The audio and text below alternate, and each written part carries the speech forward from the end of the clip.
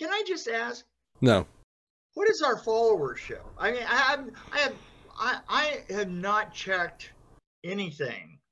I mean, literally, I just show up, right? You know, I used to check stuff for about 6 months or so, Yeah. and then it was like, from then on, I checked it every month, and I think after a year, I just kind of forgot about it, right? How do we do? That's kind of what I did.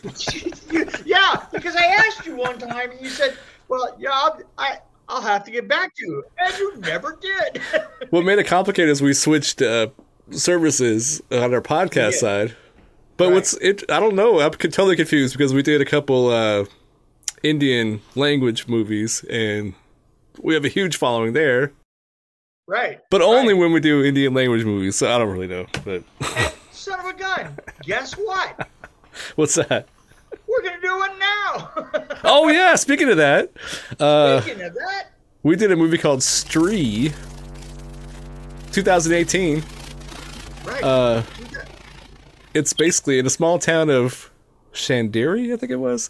The men folk live in fear of an evil spirit named Stree who abducts men in the middle of the night, based on an urban legend, Nail Ba, that went viral in the 1990s. That is a terrible description of the film. It is. What I like about this is... That's the IMDb description, which is always bad. Yeah, always bad. It has a... First of all, it has an amazing look, right?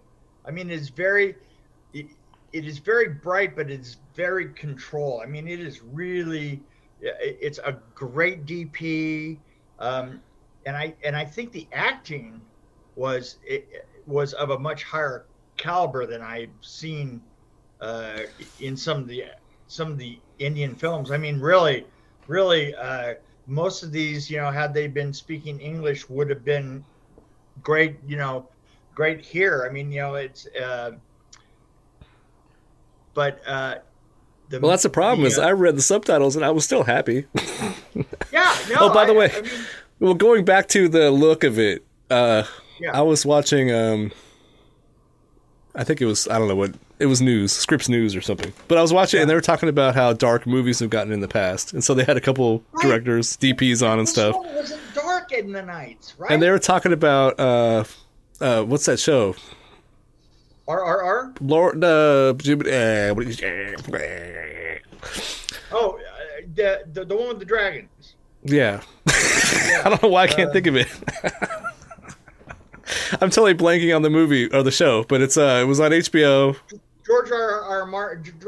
Martin's show, right? Oh, it was Game of Thrones. There are all these DPs talking about how movies are dark now, and it's kind of a creative choice in a lot of situations. But and I am sorry. There's people like me that like lighting, and I think that I want to see what's happening. You know what? All of them were trying to stop. Yeah. The 90s and 80s thing of lighting at night, right? Well, one thing was Jurassic Park. So they showed an example of the first Jurassic Park at night. It looked like the moon was really bright, or was really close to, and you could see the shining off the dinosaur. And then they showed one that was the more recent Jurassic Park. It was almost pitch black. And right. It's I hate it. I can't see what the hell everybody's talking about. I'm with you. Yeah, I'm with you. Well, see, it's a movie, so you want to be. So movies are the point of a movie for me. That's why I like Spielberg, because I like to be taken away by a story. I know it's a fantasy; it's not reality. I don't need it to look exactly like reality, which is what I think people are doing. They're trying to make it look realistic. Yeah, exactly. But the thing is, yeah. I mean, look at a film like Evil Dead compared to just almost anything that's done now. I mean, the nights are bright. You know what's going on, and it still somehow looks like night. Well, yeah. I just don't get this thing of going so dark that I wind up just literally losing parts of the story. Exactly. Well, you also in horror movies, for example, you lose all the the beautiful lighting behind the fog and stuff, and behind the trees, Right. Well, the moonlight. I think part of it is this: is that everybody thinks that they're going to release it in a theater, and in a theater, it's a little bit different because it's big enough that it negates that, needing to like squint to see. But the thing is very few people actually get to see their films anymore in the theater, and so you wind up trying to see what's going on in your living room when they didn't bother to light anything at all. Well, you can change your settings, but yeah, I mean, right. Who's going to do that, right? But why are you going to do that? And then everything else you watch is completely blown out. You're like, why is the Masked Singer so bright? It's like they're in my living room. I don't understand it. Game of Thrones. I've heard that. They show the scene that was like I didn't watch Game of Thrones. I'm like, I guess I need to watch it, but I'm one of the ones that haven't watched anything yet. But they showed a clip. One of the last episodes, they had a big battle scene, and they showed it. It was like pitch black. It's absolutely pitch black. I mean, my son really got into it, and I remember walking through his living room. He had the living room, the full big TV up above the fireplace, and watching it and going. So I'm like, "What are you watching?" And they're all leaning forward, like, I think that it's Game of Thrones. What are you listening to? Yeah. What are you listening to? The kids were all gathered around the radio listening to the Lone Ranger. Everybody. Well, it's I think FDR is going to come back on or something.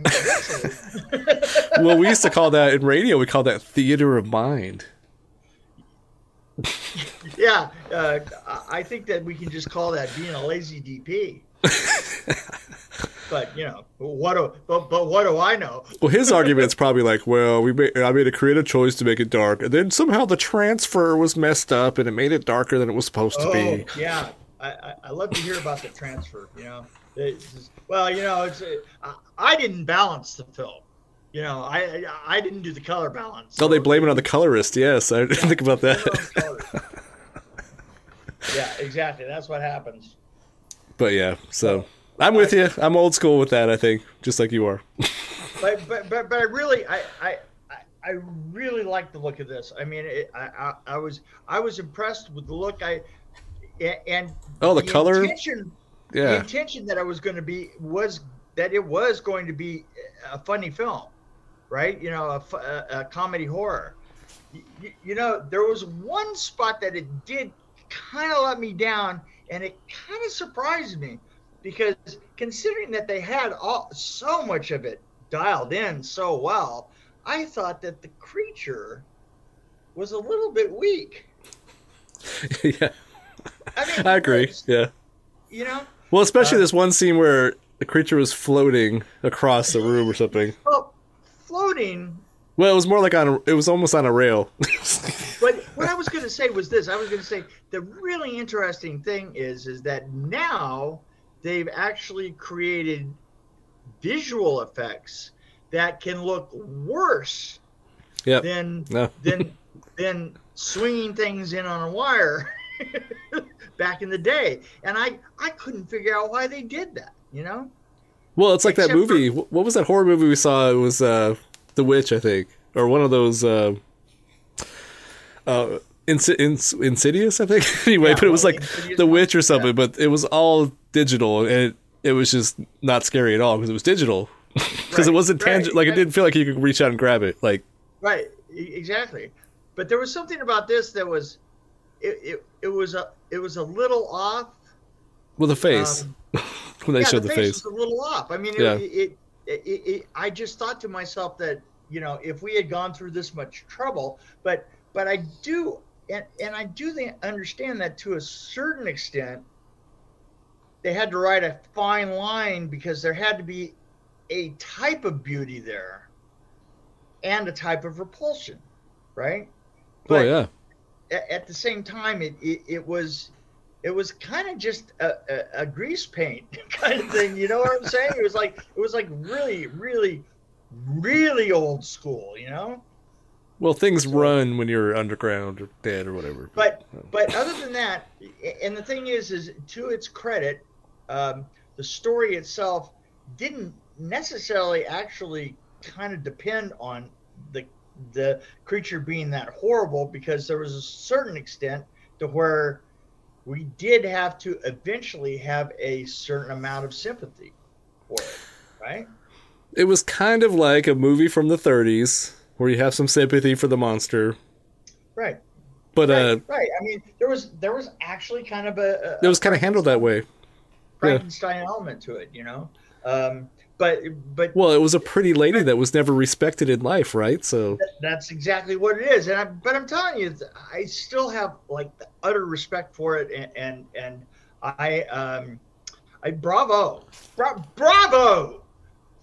Well, I really liked the actors. I thought the actors were great.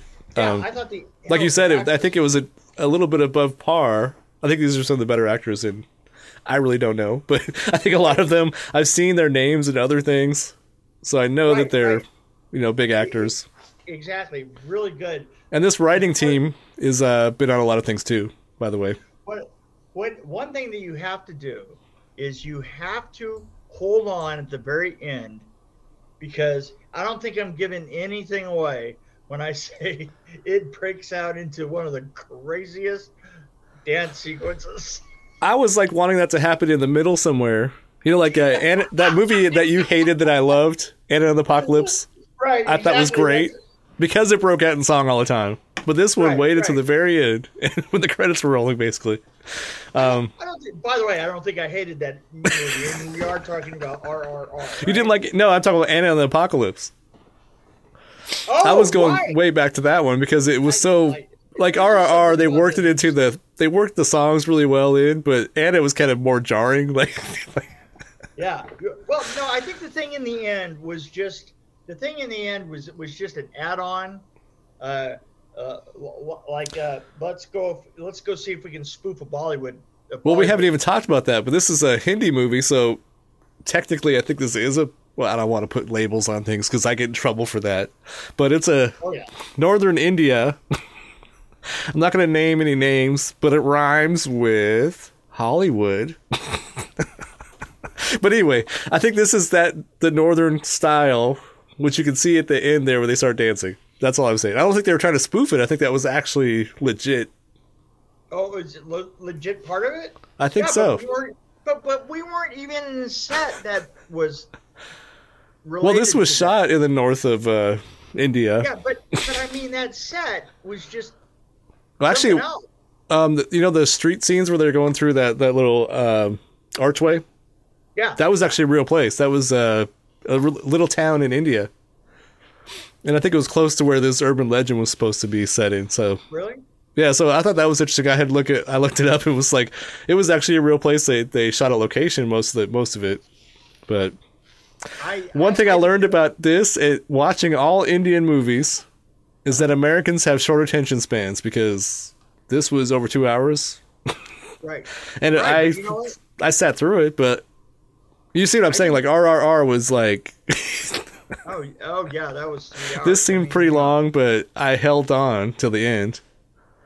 I do like how they changed the. What was I going to say about the villain?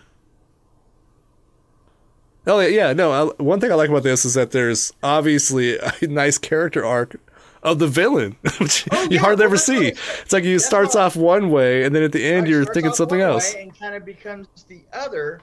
And if you hold on, the end of the film is really kind of dynamite, right? Oh, absolutely, yeah. And the guy that got the guy that was taken control of. I can't remember the character's name, but he was my favorite one. The goofy guy.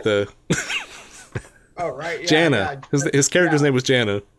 Yeah, Jana. It was really cool. Yeah. It's but I have to say, absolutely enjoyable. I enjoyed it greatly. I would probably do a 4.0 on this. I mean, I really would.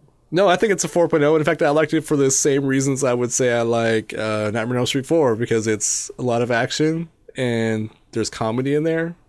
Yeah, there's comedy. There's action. I mean, I still like 3 more, but the anyway. story is kind of easy, but